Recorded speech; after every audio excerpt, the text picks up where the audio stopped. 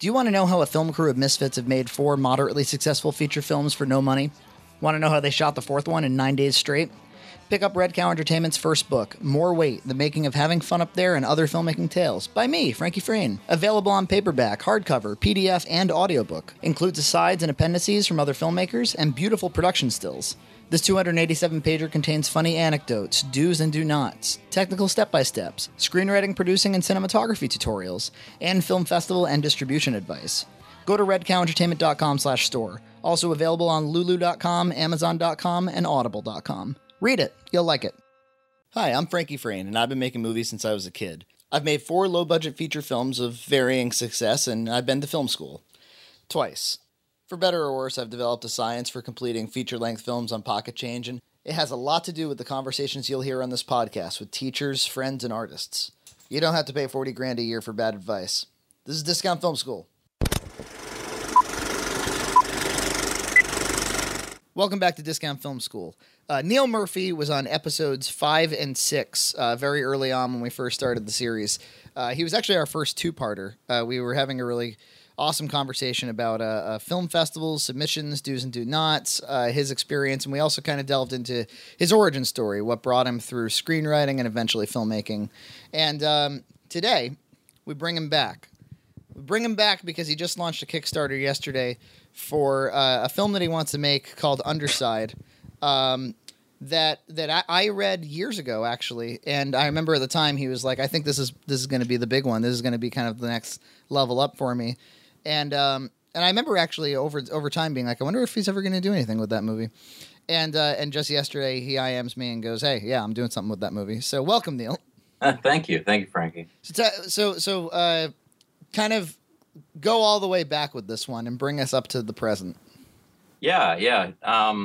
So it's true that it's been almost, I guess, a little over 3 years since I kind of started developing the concept and started working on it, and then I just, I went off and, because the thing about Underside is that I always knew it was going to be this bigger, longer short, and I felt like I sort of had to build up my experience a bit. So I went off and made 2 other shorts, and then I got caught up in teaching and some other stuff. So the timing, I was just kind of waiting for the right time to go ahead with it, and this just felt like it.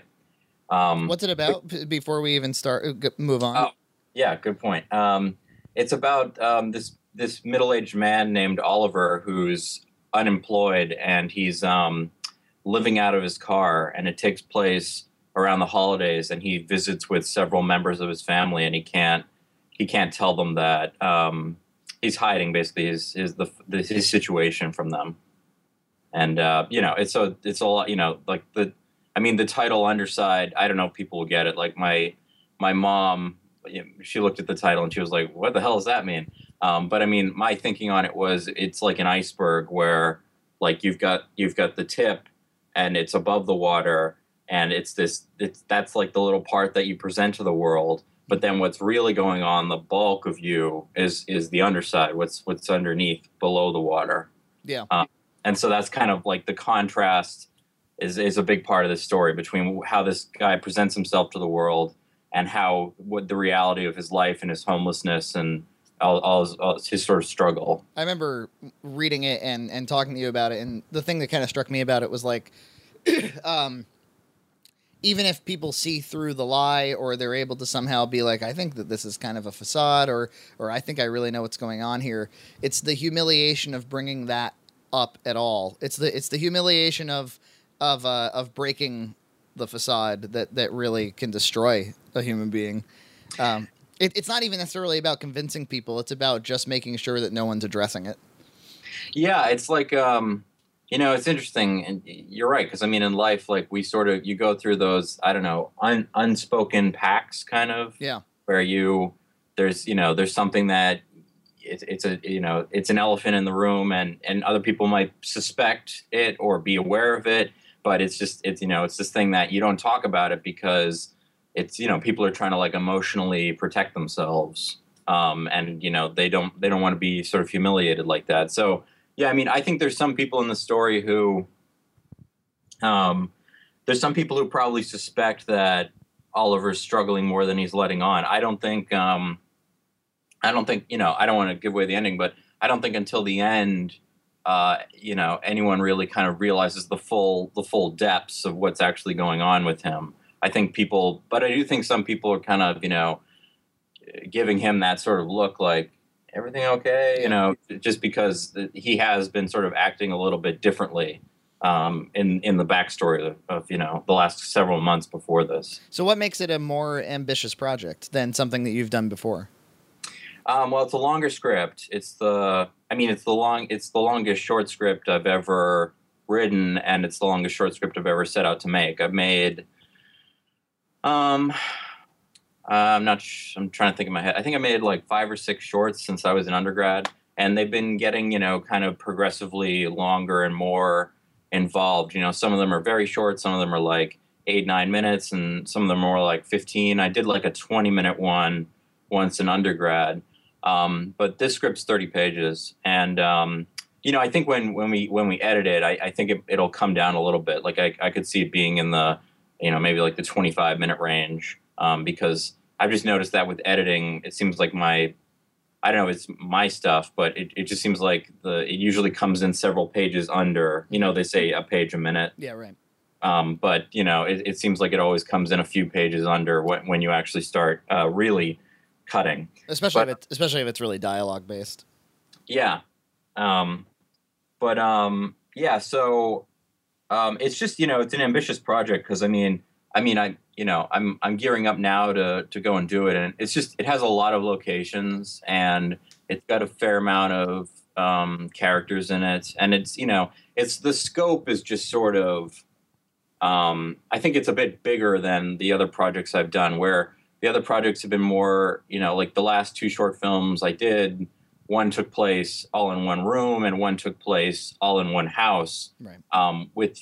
So those were very confined, whereas this has a broader scope where we're sort of going to a lot of different locations at different points in this guy's life, I've always known you to be very conscious of, wanting to write stories within your financial means or your production means, because you don't want to exceed, like, you don't want to, in the interest of getting something ambitious done, have the production value lack or the standards of quality lack.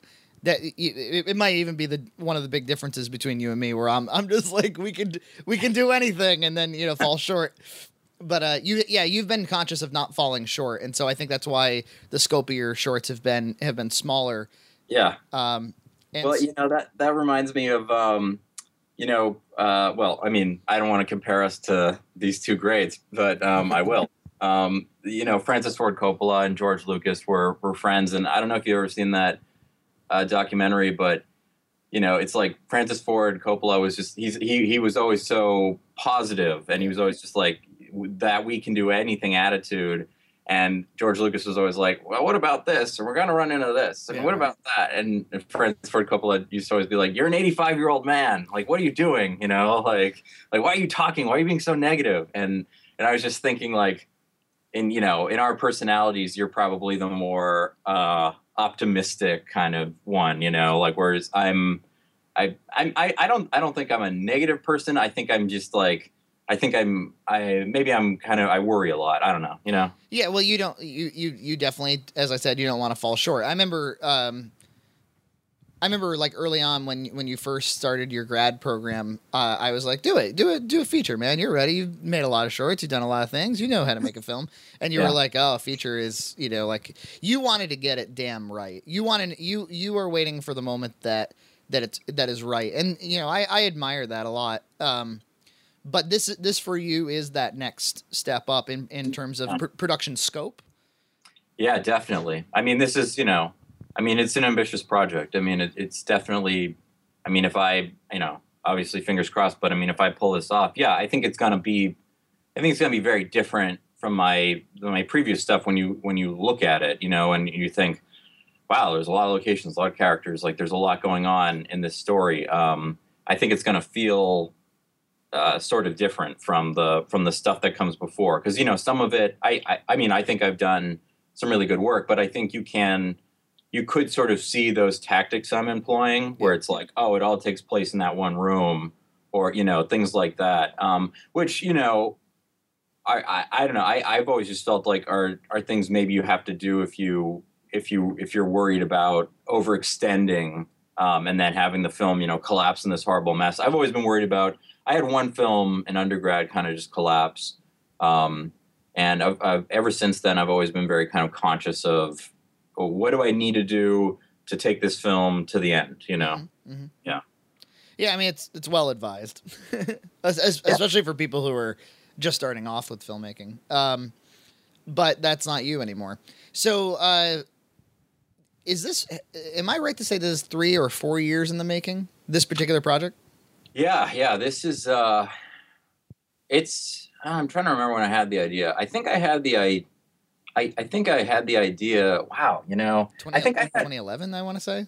Yeah, I might have had an earlier incarnation of it in 2010, but I didn't start writing anything. You know how you'll have an idea and you'll just say, "Oh, that'd be interesting," and you just kind of put it in the back of your brain, And so I think originally I had something like that, and then I actually I had to leave Emerson during what would have been my second year to go on medical leave, and I was so I was just I was out of the program during that period, and I really wanted to try to get something done. It was kind of hard. You're pretty much bedridden, right? Yeah, I was doing chemotherapy, and it was I was sick a lot, and you start getting kind of fuzzy, and you get headaches and stuff. So it was really hard to focus, but I was doing an independent study with Jean Star Wars, and she was just really kind of great with just sending me emails, not pressuring me, but just saying, hey, what's going on with your script? Because I had pitched her that I wanted to go off and write this short script, and then it took a lot longer, but I did finish a draft, and that draft was. At the time, I thought it was quite good. It's weird. It's always weird when you write something and then a couple years pass and you've learned so much more about writing, and you go back and you look at it and you're just like, ugh. A different human being wrote this. Yeah, I mean, yeah. Basically, I think I think that's very true. Is like when it's like it's just how like your tastes change and stuff. Like you're. Something that you make at 20, that's a completely different person than something you make at 40. Yeah. So I just rewrote it from scratch. But all these years, the idea has been just kind of bubbling on my, my back burner. And I've just been kind of getting the pieces together. I've had my eye on certain things for a couple of years now. And just gathering the pieces together to actually go and launch it, Why is this the one? Because I eventually you had to make a thesis film. And even if you didn't have to make a thesis film, you wanted to take a step up. Why is this story that story? I feel like I said this on the Kickstarter page, but it's like any script that I go off and make, I have to feel strongly about. You just have to, because it's so much work to take even a short script and make it into a film.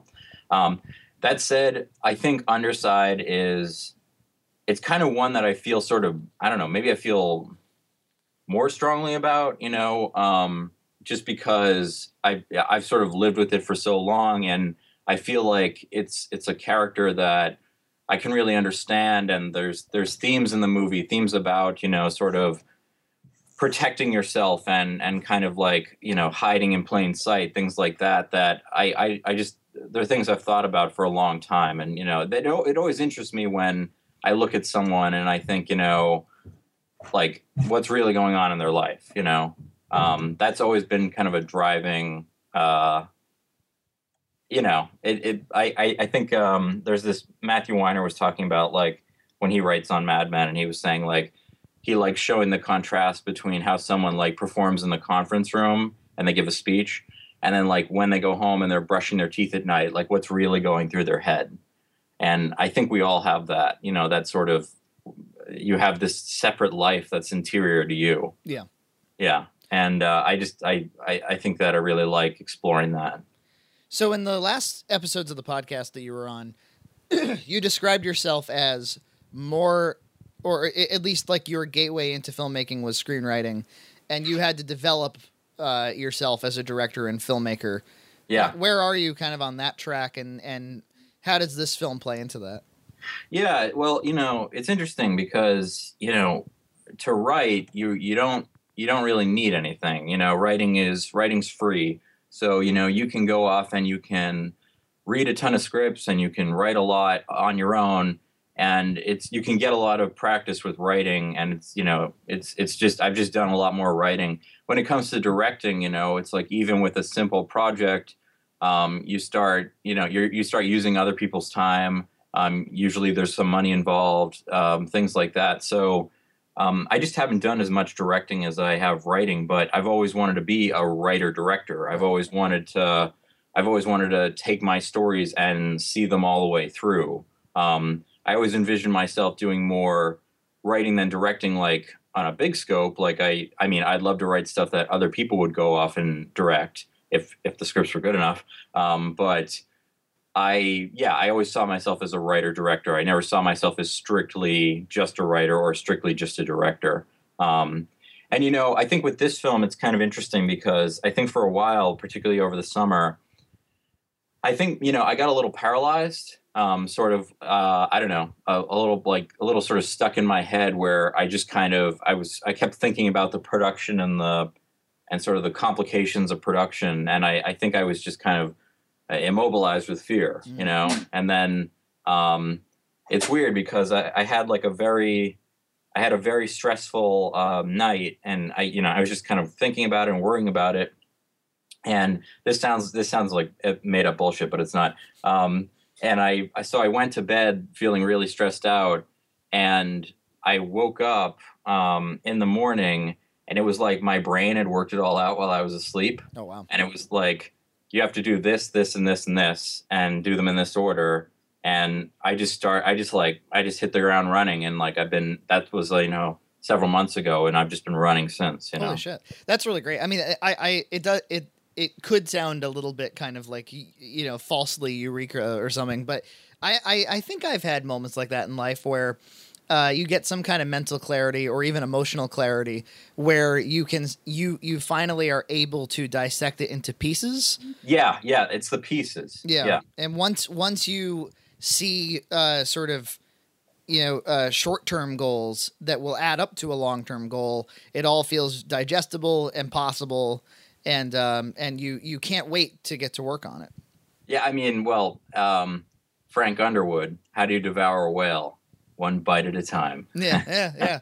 Yeah, there was an episode not too long ago with this horror filmmaker named Henry Kudo, and to him, that's a major piece of, because he makes a lot of features and he makes feature after feature after feature, and to him it's all about doing a million things to eventually have done one thing. And if you don't look at it that way, you won't make movies. I was saying, and I teach short subject screenwriting at Emerson. I know you're aware of that. I just don't know if any other people listening are aware. Yeah. And I was saying to my class, it's like this mosaic where you figure out all the little pieces, and then how do the little pieces connect together and form the big picture.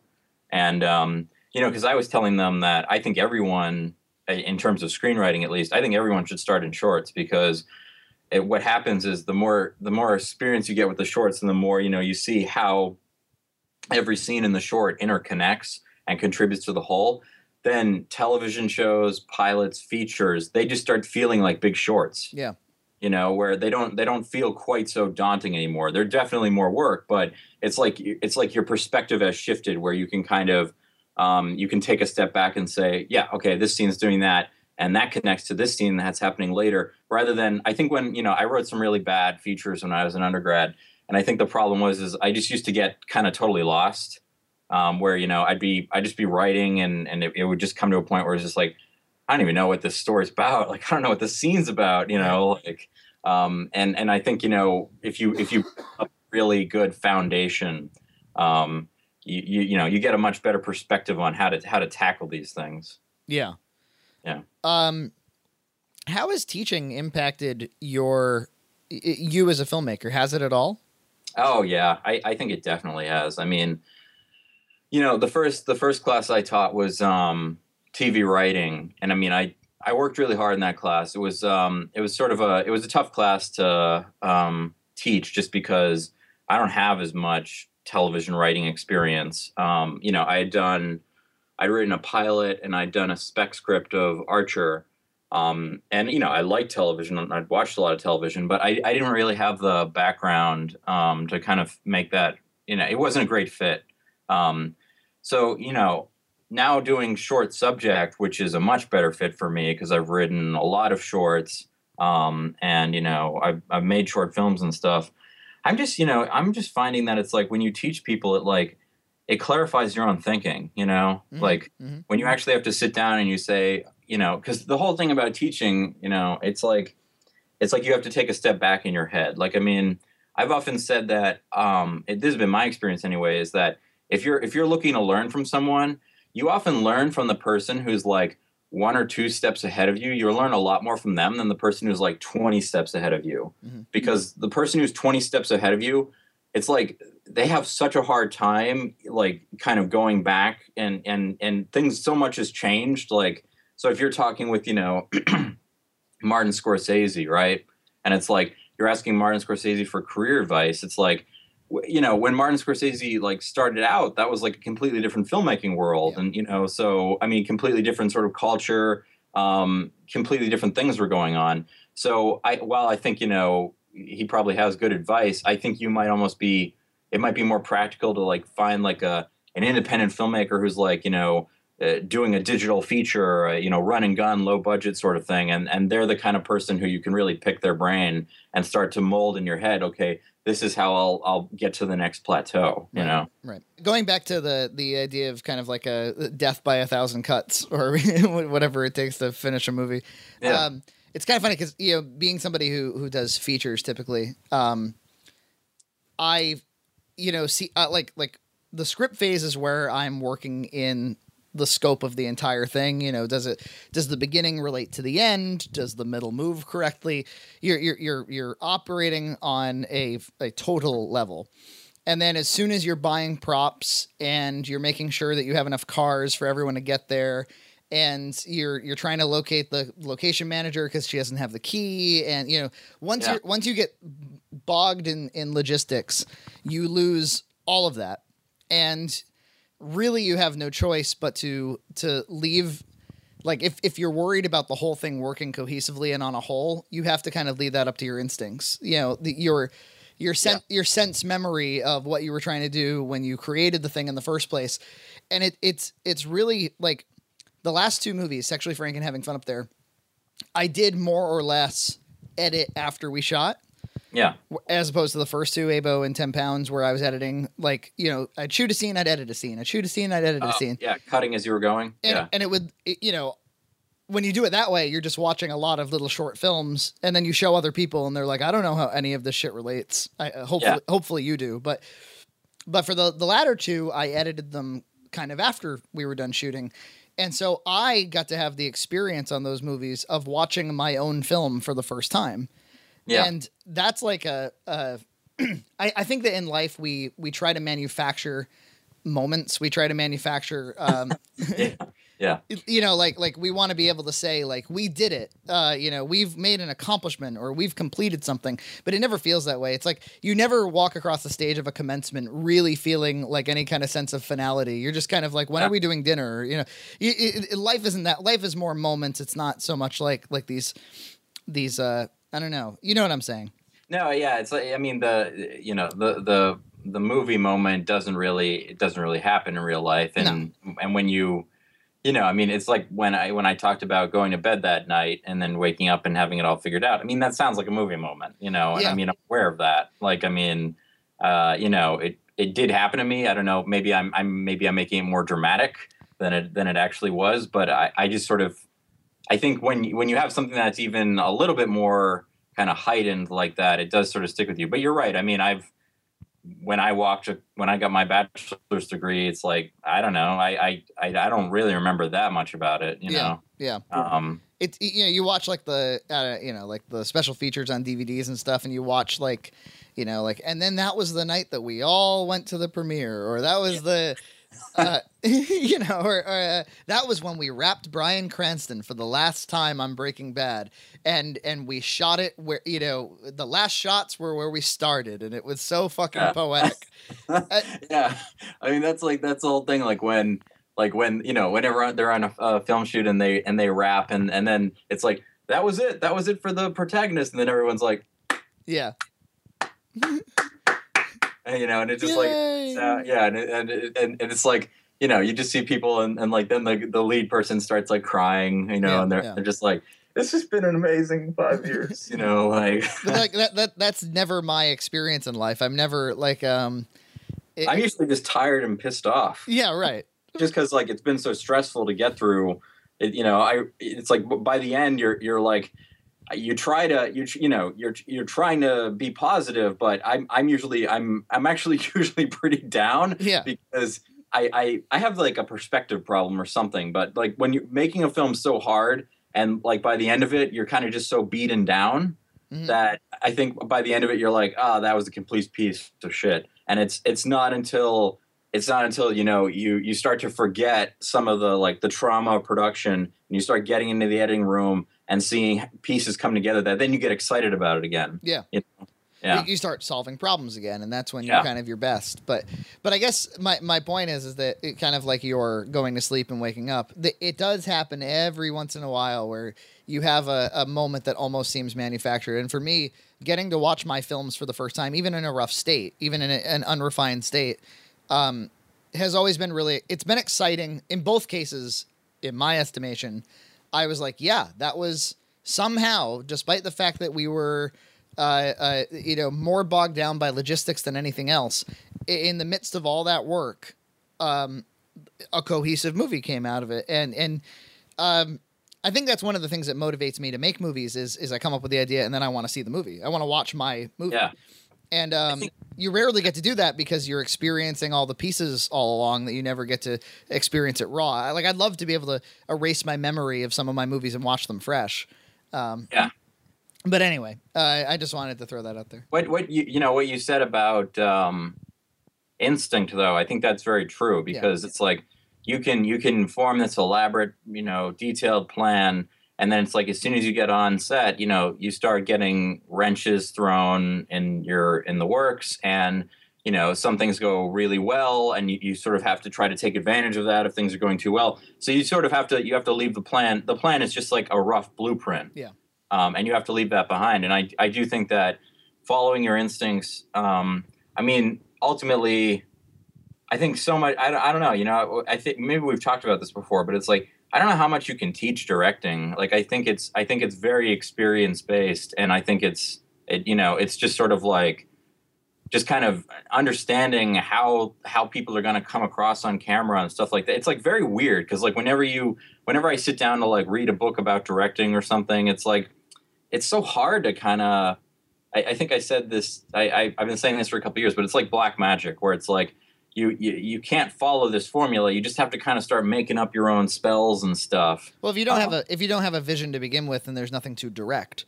Often the thing that they're teaching are tips, mechanics, how to refine it, or fundamentals. So I think it's like any field where, when they say like, well, can you teach that to somebody who doesn't know how to do it? It's like, well, inclination has to be part of it. I mean, yeah. I think they just, Emerson just started a comedy minor, and some people were kind of laughing like how can you teach comedy? Like, doesn't that take the comedy out of it or something like that? And my response is like, no, I think what it is they're going to accept funny people into the program, and right. then they're going to help funny people be funnier, or they're going to help funny people study comedy or whatever. It's so awkward when. I don't know. I think like one of my students was asking me, like, this is in TV writing, like how to like set up a joke, and it's like, it's like, yeah, I can teach you that, but like it's so wooden when because it's like, I don't know. I think like with comedy, and This is kind of just I think my method in general is that I think it's less about kind of teaching the mechanics and it's more about absorbing. So I have my students just read a lot and watch a lot because I think that then you'll start to pick up on those things sort of subconsciously, like how do I set up a joke, and it won't feel so manufactured. You'll just start doing it and in a way that'll feel much more natural. It's strange, but I really didn't start reading scripts heavily until it's only been like, I don't know, about 2 years. And that has like helped my writing so much. I mean, I just read a lot now. I read features, I read shorts, I read anything I can kind of get my hands on and make the time to read. And it's just like phenomenal improvement in my writing. And it sounds so shit simple, but it's like, it's weird because I've taken a lot of screenwriting classes and reading was never a huge part of it. Sometimes it's like they'd have you read one script or something just to, I don't know, kind of get the formatting and stuff. And it's like, if you go into a literature class, like an English literature class or a creative writing class, I should say, it's like people are like, yeah, I was reading this short story and I was reading this novel. And it's like, I think the same culture should exist with screenwriting where it should be like, I was checking out the script Lost in Translation and I noticed that structurally they were doing this and I think it should just be that kind of that same mentality of like, I'm going to absorb. I recently, one of my big inspirations when I was younger was Christopher Guest. I love Christopher Guest comedies but I hadn't watched them in a really long time because I don't know, going back to them is almost like going back to Pulp Fiction or something. It's like it's the movie you watched in high school and then you kind of never watch it again. But I rewatched all of them just a couple of weekends ago, and I was realizing because comedy has evolved since then, and my humor has evolved since then, and I've made my own films since then, and et cetera. But I'm watching it and I'm like remembering how closely I watched it when I was a kid. And the reason I know that I watched it that closely was because as I'm watching it, it's all coming back to me like how vividly I remember every motion, every delivery. I was kind of thankful that I was like, I'm glad that if when I was younger, I wanted to tackle this art form, that I was watching things closely, that I was studying things closely. So, I mean, it's definitely a great idea to watch and to read, but you should be inclined to in the first place. Otherwise you might want to ask yourself what you're doing. Well, but that's what's bizarre is that, I've known a lot of screenwriters or people who wanted to be students who were interested in screenwriting in classes and stuff. And I don't know, reading was never a big part of the culture. If you go out in the world and you get a job as like a script reader and you're reading, 3 scripts a day and writing coverage on them, then you're sort of getting that. But in academia, I've never known. I give my class, I give them weekly reading. I give them 2 shorts to read a week. And typically I try to pick something that's already been made into a short film, which I can also give them the Vimeo link to so they can see how it went from script to screen. And I don't know. Yeah, I just it probably hasn't been emphasized in the past because a script is an incomplete film. It's not and I think people regard it that way. It's not like a whereas a creative short in prose is something that's published, put on a shelf, and is the finished product. So even if your goal is to be a screenwriter, your next goal will be to hand that script off to a director or to direct it yourself. So I think that they get regarded somewhat differently, but I think you're spot on that like people should stop and read those damn scripts. Well, there's something sad about a script that never gets made. It's because it is like this incomplete sort of work of art, where, it could be the greatest script ever. And it's like, if it never gets made, almost no one's going to read it. Maybe a few like fanatics are going to, who are going to be like, this is the best screenplay from 1978 that never got produced into a movie, but like the general public is going to be totally unaware of it. And the general public they don't read screenplays to my knowledge. I mean, some people, I think if you talked with people who read a lot, they read novels, they read short stories. Some of them even read plays. I don't think the general population reads screenplays at all, like as a a form of I don't know, study. Yeah. I'm guessing people think that they can assess a screenplay based on watching the movie.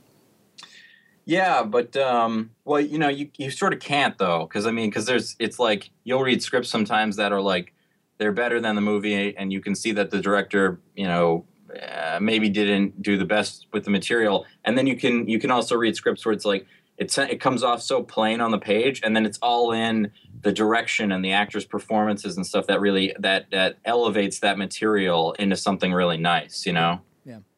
So you were talking earlier about how film, like actual production filmmaking, is about taking advantage of opportunities when they show up, trying to mitigate disaster or recover from disaster. The realities of filmmaking from having been practiced. Is that a major source of anxiety when you're in the planning phase for a film? It's weird because I think the older I get and the more experience I get, when you've been through those sort of tough circumstances, you sort of develop a tolerance. I don't know if you agree with this, but like, when I think of like, I used to like really get stressed, really freak out, when I was like 18, 19 doing a short, just get so stressed. And the thing is that getting stressed out and getting anxious, it doesn't help anything. Yeah. All it does is it increases your chances that you're going to make a mistake because you're not thinking clearly. Yeah. And so sort of the older I get, I think my tolerance has sort of greatly increased where now there's always going to be some tension because, you're spending money and you're using people's time and stuff like that. But I think I've got a much better handle on it now that I'm older, just kind of when things start going wrong, just saying, okay, like, let's break it down, let's work through it, rather than everyone just loses their heads, and, I think that really, for me, that came with experience. If I hadn't made all these shorts over the years, I don't think I'd have that because, I've just learned so many kind of like little tricks and like how to get things back on track. And like, and you learn so much more about what you really need because when you start out, I think a lot of people go through this cycle where you start out and you don't know what coverage is. So you don't take any coverage. Right. And then you learn what coverage is. And you overcompensate. And you take way too much coverage. Yeah, right. And then it's like, then you have to work towards finding this balance between getting enough coverage so you have options in the editing room, but not getting so much coverage that you start delaying the schedule and you're just killing the actors and crew and stuff. I mean, I like to do a lot of takes anyway. I probably always will. But there's been films where it's just like, I'm thinking of one in undergrad in particular. It's just like the amount of coverage I took was like just absurd. I mean, now looking back, it was like, I don't know what I was thinking, I had like 2 cameras going at points and it was just so much footage. Like you get lost in editing, and I think you do have to kind of, the more experience you get, you make more conscious decisions about, I'm going to shoot this. And it's, that's the part of the story I need. And it's this close up. That's the important part. Like forget the master or whatever, Mm-hmm. I think that comes with experience. I mean, for me, you might be able to find someone who's just like a total whiz at it and knows it right out of the gate. But I mean, for me, it's all been based on experience. Yeah, it's huge. It's like playing basketball, like you just, even if you're inclined, you really need to feel it lots of times and start to build sense muscle. Sense muscle. That's good. Yeah. I remember CE, a former professor of mine, amazing cinematographer. I've had him on this show before. He's pretty hippy dippy, but sometimes I appreciate it. He used to assign Zen and the Art of Archery, that book, to his students, and really all he's talking, like in Zen they talk about the flow state where you want to get as close to the state as possible where you're open to good ideas and you're rejecting of things that are kind of poisoning you. And you're like, if you were in a flow state kind of at the end of a day, when you look back and you were like, it just felt kind of right. And like, I used to run track when I was younger, and it was the same sort of thing where I think we have a tendency sometimes to be like, well, did you run so hard that you puked? That's how you know if you did well. Right. Yeah. You know, versus like, you know, I trained and I was thinking clearly and I ran the best race I've ever run, or I didn't run a great race, but I did everything right still, you know, something like it. Yeah. You know, I think I used to have this idea that like, you know, if I was getting really stressed out and anxious, that somehow meant I was doing my job or something. You know? That's American. I mean, we're taught that. Yeah, you're right. Yeah, we are sort of ingrained in that you have to sort of be, you know, if you're not feeling like you're on the edge of a nervous breakdown or whatever, you're not doing it right. And now I'm just like I'm really kind of working against that, because I've just realized that like that's stupid, because you make so many more mistakes when you kind of let your emotions sort of run away like that.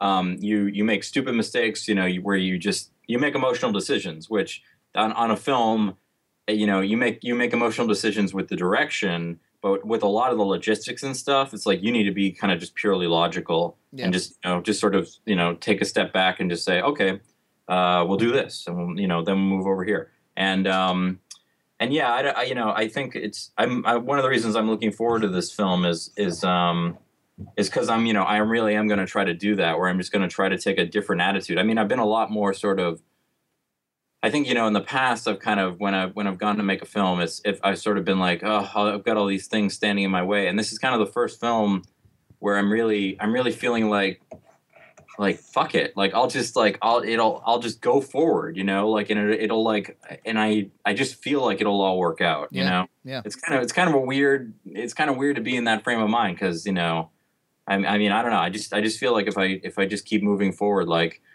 it's all going to work out, you know. It's a super good place to be. I could be horribly wrong, obviously. But, well, yeah. it almost doesn't matter if you are.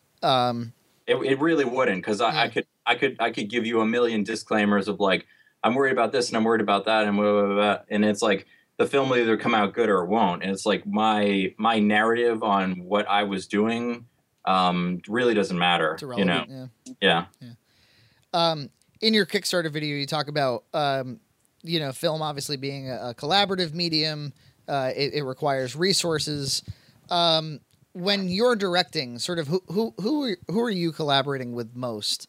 You know, is it performances? Is it cinematography? Like what are the relationships that really matter to you? I think with the actors, you really have to try to get a good relationship going. If you do, then you can kind of, you know, you can steer them. You can have a much more open conversation about like what you're trying to achieve, rather than feeling like weird. You know, like sometimes if you get to know the actor a little bit and you're kind of talking, you can say, okay, like, you know, what you're doing, it's like, it's coming off very kind of theatrical or something. And you don't feel weird about using language like that, because you're both sort of comfortable with each other. And you're not kind of tiptoeing around, like, you know, so you kind of can describe to them a little bit more openly, like, okay, you know, the camera is like a foot from your face. So like, you don't need to be overemphasizing that way. It's like we're going to see so much on your face. So just restrain yourself, pull it back in. And so that's definitely good. I mean, and it definitely, when it comes to the crew, I mean, I produced, you know, Sarah Bordelon, who produced my last film, and she's producing on this film. It's, you know, I mean, that's like a critical relationship. I mean, I don't think I ever want to do anything again without a producer, because, you know, it's so much better to have like a kind of calm, reasoned person who, you know, counteracts, you know, the sort of the intensity of directing. Someone who can just kind of be there and just kind of be analyzing the problems as they develop and stuff like that. And then, you know, then definitely when it comes to like camera crew and sound, I think sound always gets mistreated, you know, like, I think I'm sort of, I don't know, I'm sort of obsessive about getting good sound, or trying to get it, just because I find it so distracting when there's bad sound in a movie. So I think you need really good sound people. And you can't just create horrible circumstances, you know, and then expect those sound people to do well. You need to enable them to do well. So you need to actually listen to them. And if they're saying, you know, this room's horrible. Like, we need to put down some carpets or something to, deaden the noise. Like, you actually need to listen to that rather than, I think, I've heard all these sort of stories about people who the sound person was like, the sound we're getting is really bad. And the director's just like, don't worry about it, Wow. and yeah. And, I've never taken that attitude because it's like, if there's a bird chirping outside the window and you're trying to do dialogue and it sounds really distracting, it's like they're not going to be able to get rid of that, Right. I mean, I think people think, sound mixers can be sort of magicians, but it's like there are limits to you have to get good sound to start with. And yeah, so I'm very obsessive about that. And then I always have to record everything clean. I mean, I think on my first movie we thought we were we thought we were big shots and could do ADR and Foley, and it's really hard. It's just like, no, you just buy the microphones, mic the people up, and get it on the day. It'll make all the difference in the world. Then when it's time to mix, you don't need a big professional mixer. You don't need to go out and do a second Kickstarter to get to finishing funds to do your movie, because if you have clean audio, you can just mute the bad tracks, level up the good tracks. And somebody who may not be all that experienced can do it, because there's not a lot of hard work to do. There's not a lot of heavy lifting to do. I've never done any real ADR. I've heard that, you might know the percentage too, but I know a significant percentage of, Hollywood films like that is ADR, the dialogue. And like, I don't know how those actors must just become pros at it, because like I've seen other people try to do it, and it's just like, you get that kind of like rubber lips where it's not quite matching. And it's just like, it's really hard to do. I had I worked a couple of times with Ben Fisher. He's been on this show as well. Great actor. And I've only ever gotten, I believe, awesome performances out of him. I don't think he can deliver a bad performance. And I needed him to ADR an entire scene in Sexually Frank. It turned out that there was a fucking fish tank or something that was screwing us up. And I tried to have him do it, and he just could not, call it method acting or whatever, but he just could not re-perform that moment. It wasn't even an issue of like, oh, it doesn't match your lips or something like that. It didn't match the energy. It didn't match the mood. It didn't match the ambience of the room. It just didn't work. And I ultimately was like, I'd rather live with some, a little bit of motorized fish tank sound than sacrifice your entire performance. Well, it's like, it's just such a different, it's like, when they go to make like a lot of those, Pixar animated films, I was listening to Tom Hanks talk, and he's like, they have you do every line a million different ways, because they don't really know how they're going to cut it together and get it to match, because they got to do the animation after. And yeah, it must just be totally different. I mean, when you're an actor and you're on set and there's other characters and you're in a scene and you're performing, and then it's like you're sitting next to a microphone and trying to recreate that performance. It's strange because, I don't really act, I did a little bit in high school, but I have such, when I see really like good acting, I'm sort of just in awe, because I don't know how people are kind of pulling that out of themselves, and you're just like, wow, just really subtle and really powerful, and just, I don't know. Yeah. An intriguing performance can change an entire film. It can make an entire film. Yeah, there's kind of there's sort of like a lot of people in films, they go for like the big kind of more colorful characters, so it's like, I want to play the, I want to play the juicy, meaty role. And, the one that has a lot of big lines and it's very like over the top. Over the top sounds harsh, but it's very big. I remember Christian Bale talked about it when he won his Oscar for The Fighter. Because he got to play the heroin addict that lost all the weight and had a big accent, and you notice the acting because Christian Bale and the character, so you get to see the difference between the two. But he was like, I want to thank the people in this film that just really kind of played the supporting guys and gals. He goes, I've played plenty of those roles too, and they're thankless but crucial. but yeah, it's like it's like there's you notice big characters. I guess that's the best way to put it. Like, Yeah. if you get to play a big character, then you get to really showcase your abilities, like Heath Ledger's Joker or something like that. Of course, yeah. I mean, that's that's sort of the.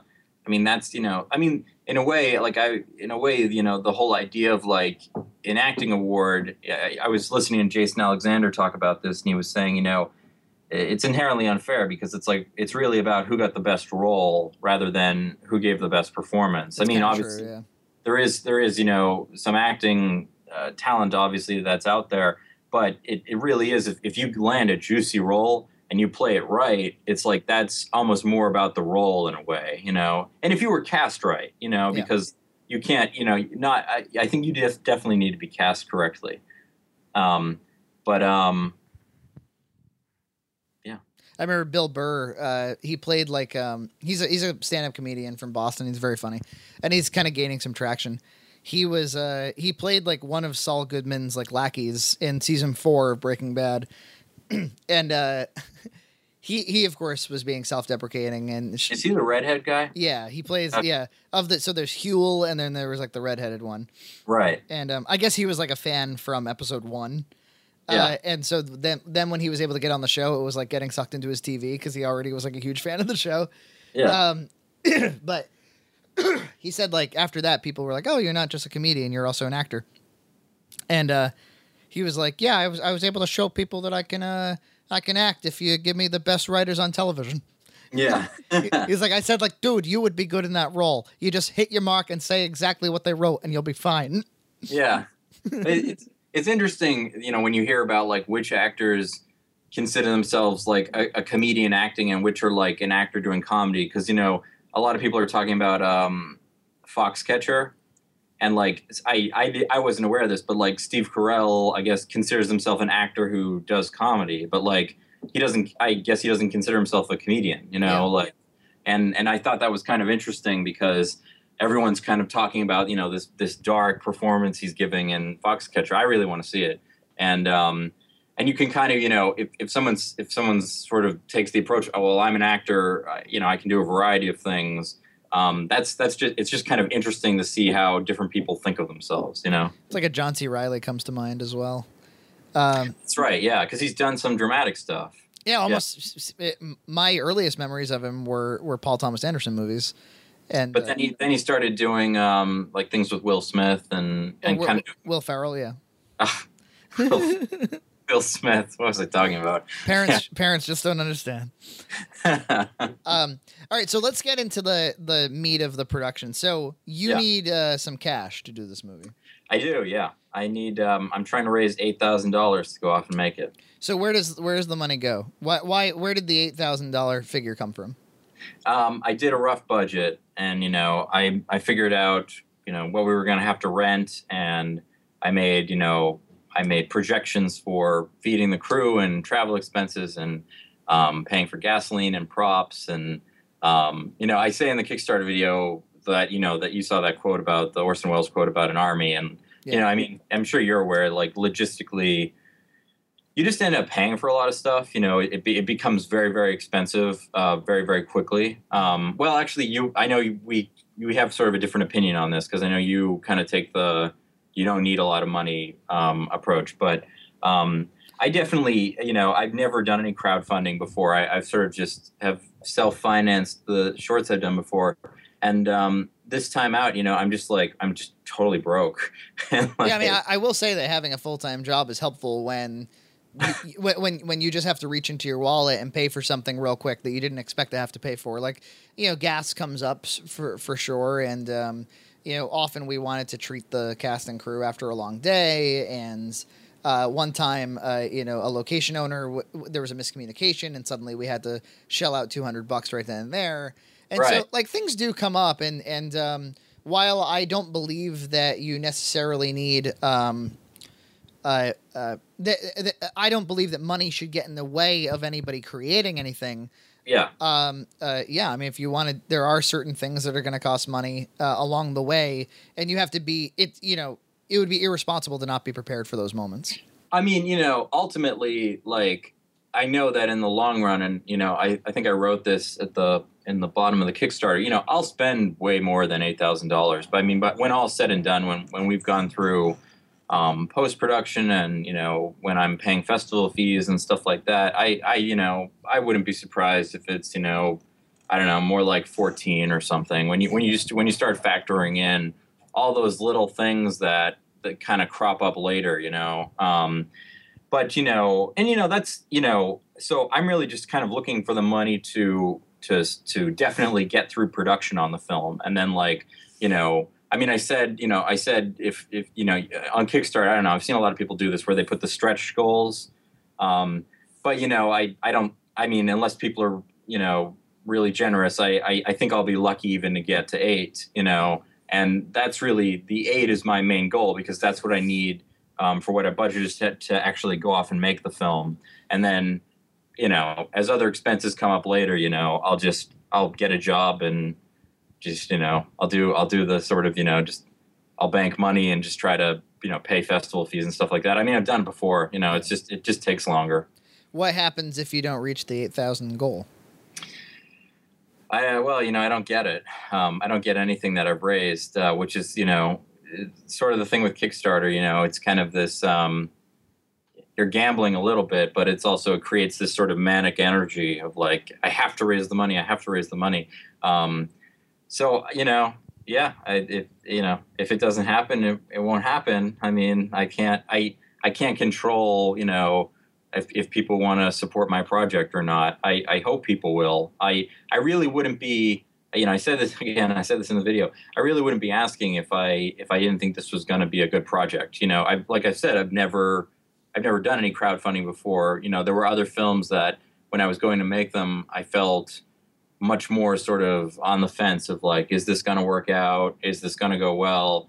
And, when you feel a little on the fence, you don't want to go and ask people for money, because you're just like, well, that's awkward, And so, I'm really only asking, because I feel really sort of good and confident, that like, this is worth it. This is worth, if you make a contribution, the resulting film will be worth it, I think people should see what you can do on a shoestring, so that they'll be that much more confident to see what you can do with an actual with a few bucks. So, yeah.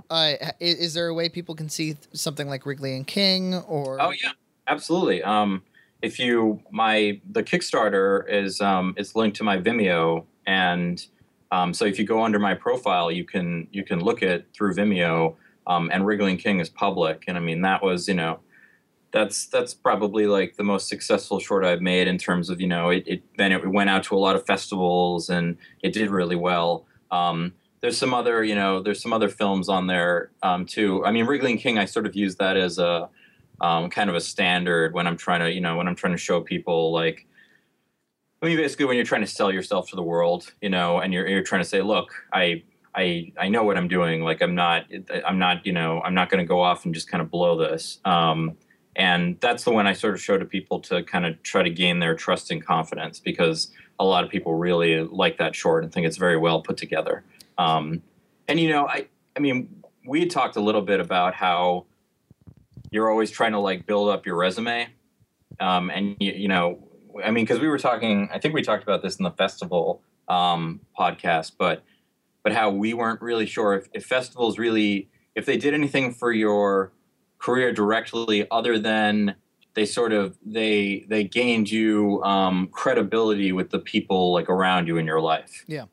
Because they sort of showed that, like if you can send this in and it gets played at a national level, or if you can send a script in and it becomes a semifinalist at a good festival on a national level, clearly there's something here that this person is doing that does, rise above and might be worth my contribution. It's always, it's always one of those things where you're, I don't know, you're always trying to sell yourself. You're always trying to convince people that you know what you're doing. And I think I don't know, I guess I'm at a point where I do feel like I know what I'm doing. Well, it's like the worst thing you can do is try to sell somebody something that's unproven. Yeah. And I think the worst Kickstarters that I see are like, I need $3,000 to make my first film ever. And my favorite, excuse me, I'll have a cold. Yeah, no worries. The Kickstarters that I think are the most successful and the most kind of worthy are things that are like, hey, look at this body of work that I've been doing up to this point. Now help me get to the next level, or even the ones that are like basically pre-order it. I don't have the starting funds to make this, but if the audience is there to buy it at the end, well, then how come they can't just fund it at the beginning and get a DVD now? So. Yeah, I mean that's the whole thing is you definitely are trying to build people's trust and confidence that if someone gives you $50, $100, that you're not just gonna piss it away and just make some horrible film that no one ever wants to watch, that you are gonna make something that is going to be substantial and you're going to put craftsmanship into it and really take your time and make sure it comes out right. And I mean, I think that's. I don't think I could do a Kickstarter if I didn't feel that way. Like if I had a script that I felt, I was just like, oh, I don't think the script's very good, or I don't think it's there. I don't think I could do a Kickstarter, right? Because it would just be, sort of emotionally and mentally just too difficult to kind of think like, are you getting people to fund something that you don't feel really strongly about? And, so, I mean, the only reason I'm moving forward and doing a Kickstarter on this is that I do feel very strongly about this project. Yeah. I mean, I'm certainly going to support you. You're a talented filmmaker. You've been at it for a while. I know you personally and know that there's no way that you would be asking for money unless you were really confident in the project and knew that money was going to lead to something great. So I'm looking forward to this movie. I love the script. I love the idea. And I think other people should help you out. Yeah. I really hope people will. I mean, it's definitely, when you got a lot of friends and stuff and you've never like asked people for money before, it's kind of like I know it can be kind of weird and like, I don't know, maybe a little awkward, but, well, you're not selling steak knives, Yeah. I mean, you're not selling steak knives, but if you've never, if you've been friends with someone for years and then you're like, want to make a donation to my film, it's like but I think, my philosophy has always been, because I've actually done a lot of donating over the last several years to other people's crowdfunding, whether it's Indiegogo or Kickstarter. And, I always just think like you have to support your friends and colleagues, so, because we're not, we're outside of, the official kind of financing, no one here is getting a a check cut for a huge amount of money. So I think when you're in the independent sort of world just starting out, I do think you need to support each other, and I do think it's important. And, obviously that being said, if people don't want to support me, I understand, but I definitely hope that they will. I was at the Austin Film Festival a couple of weeks ago, and they have some really awesome conferences, and it is a large film conference. Did you go with the screenwriting group some years ago? No, I've never been. I've never had the money because it's a little over $1,000, right? Yeah, I think to go on the school trip. I've always wanted to go, but then I always thought, well, it's a lot of money, and I should go if I have a reason to go. Like if I, because obviously I always wanted to get like a script in at Austin or something. If you get a film in there, you get a badge to the whole thing. So then you can kind of just, and the badge is like $700. So, but I went to one seminar. It was by a woman who owns this company called Seed and Spark, and they do crowdfunding, but also content delivery. So they kind of want to be, it's their aim to help people raise funds and then distribute all on one platform. And she had some interesting insights on that really when you're doing your crowdfunding, you should be also building your audience at the exact same time. That it shouldn't be exclusively about the money. It should also be about engagement in the content. So, I think we see a lot of Kickstarters where there's kind of the promise of engagement. Like you're gonna get some behind the scenes videos. You're gonna get to see photos. You're gonna get to kind of really be a part of making this movie. And then I think it a lot of times that kind of crumbles. And everybody gets the same experience as the people who donated, which seems really unfair and really against the spirit of the thing. It's definitely. I mean, I think sometimes people, they sort of set themselves up, with the rewards. They promise sort of too much, and then they don't really. It's hard to kind of deliver with the level that they're kind of thinking they will initially. I mean, with my rewards, I mean, I don't think they're particularly different. I tried to, obviously you watch a lot of Kickstarters, you try to emulate what you think other people have done successfully. So I did things like people get copies of the script and they get digital copies of the film that they can watch, or they get DVDs. And then there's a lot of, kind of fun swag, which I know is kind of, it can kind of seem silly, but like, that's kind of the point. Like you're trying to have fun with people, so you're trying to, you're trying to kind of show people, like, because it is this sort of like, it should be kind of fun for them because they are giving their money to you, and you want them to feel good about it, and you want them to feel like, oh, it's kind of fun. Like I got a little, I got a mouse pad, or something. So, I mean, I'm just, I haven't, I guess I haven't made really, when I wasn't planning on doing like behind the scenes stuff really. I wasn't planning on shooting behind the scenes footage, just because that would sort of be an added complication. Yeah. But I mean, I'm really good at following up. I'm very kind of fanatical about that. So I mean, people who donate, like, I mean, they're going to get what I promised, and I mean, I'll be sending people emails and updates and stuff like that, because I mean, it's important to me. I don't like it when.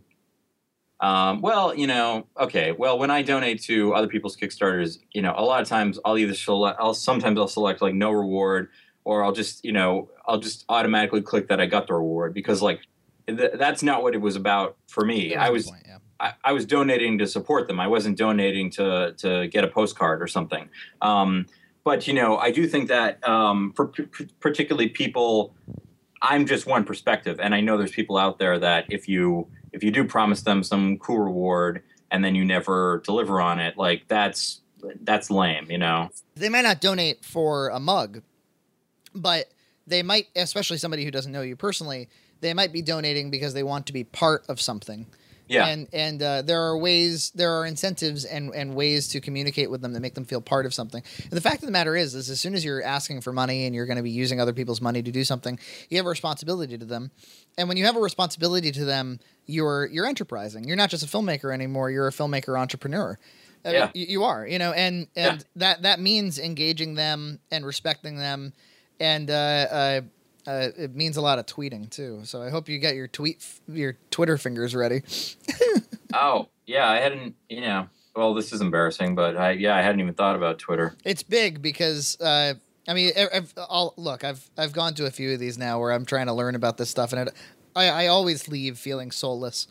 But the truth is, Twitter, more than Facebook, and maybe even more than other social media platforms, is considered non-consensual. In other words, like, I can follow you, but you don't have to follow me. Yeah. And that makes it the best place to meet strangers.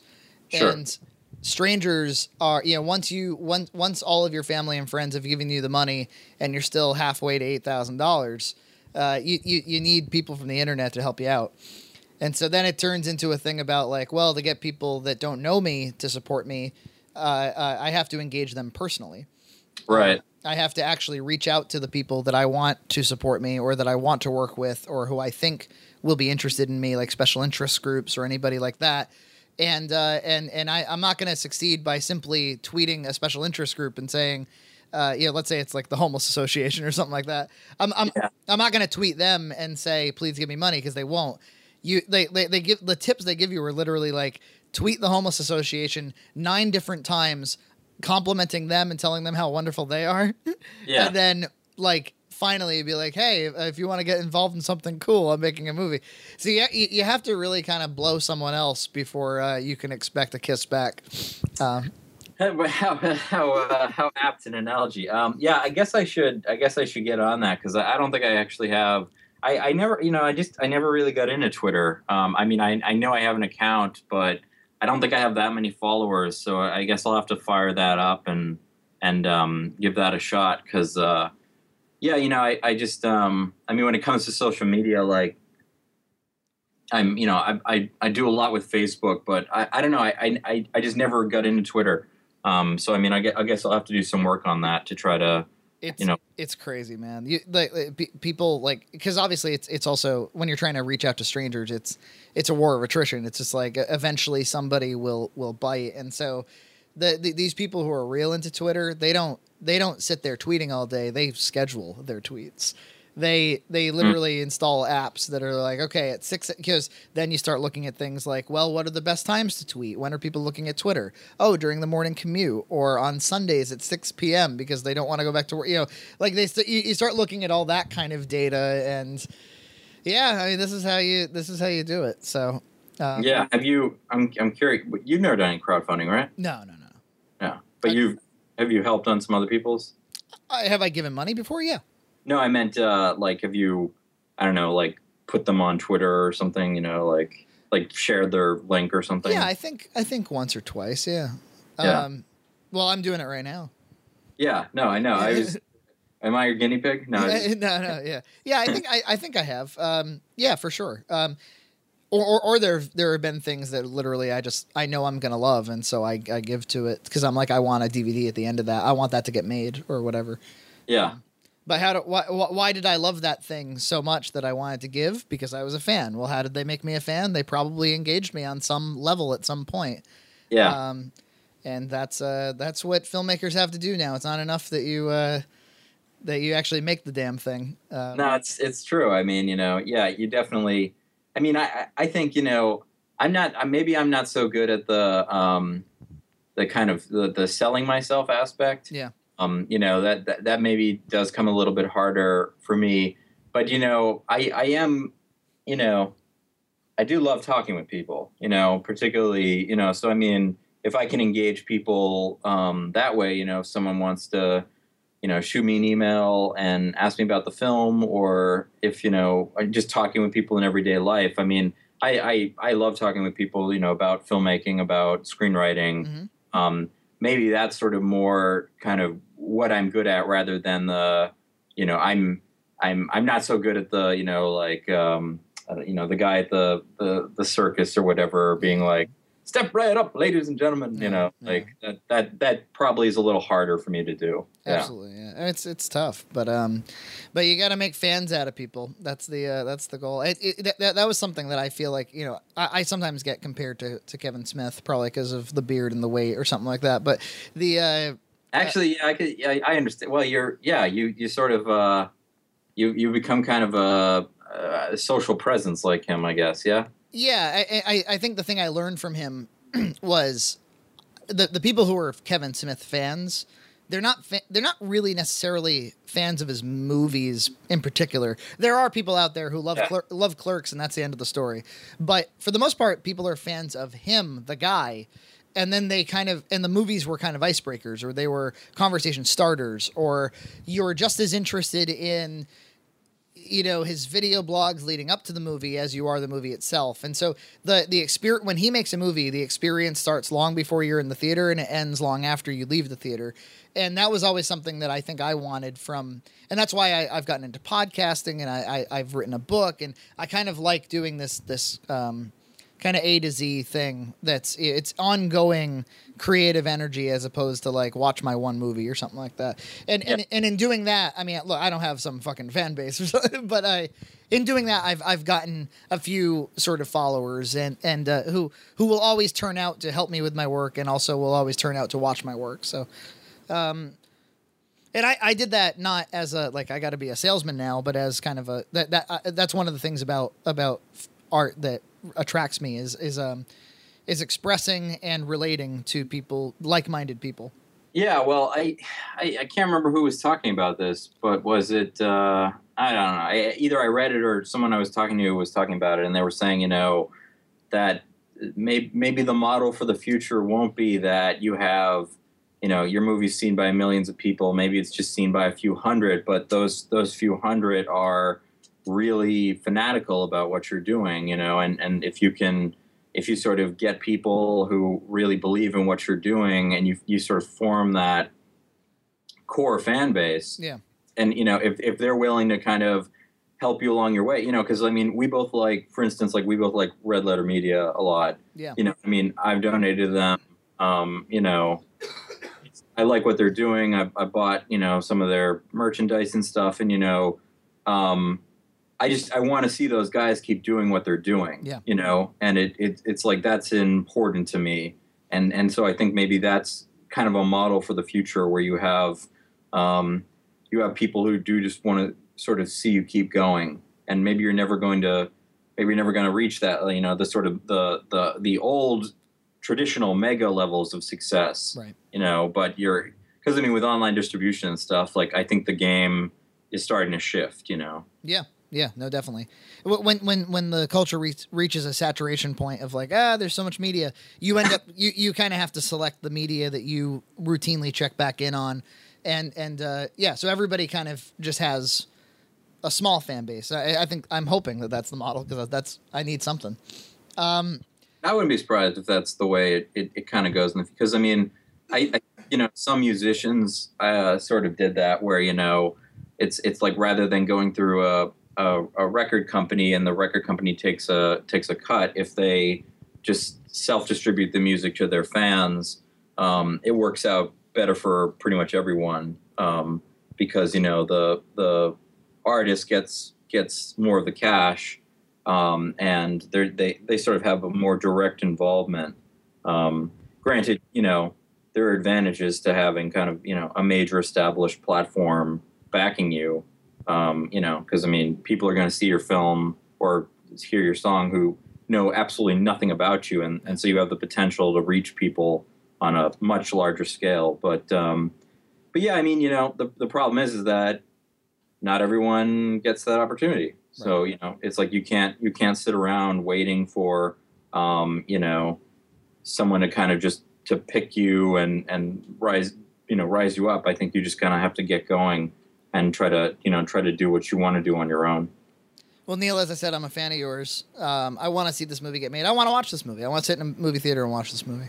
Yeah, I mean, you'll obviously, you can come to the thesis screening, and if I do another show, I mean, I want to thank you for having me on. I think this is definitely. It's great if people can just hear me talk a little bit more about the project and my sort of perspective in general. So the movie is called Underside, one word. It's on Kickstarter. Yep. You should be friends with Neil Murphy on Facebook if you're not already, or you can just kind of do a Google search for Underside Kickstarter and give him a few bucks. Let's see this movie. I am confident that this is going to be really cool. I'm looking forward to seeing it. Thank you, Frankie. I appreciate that. All right.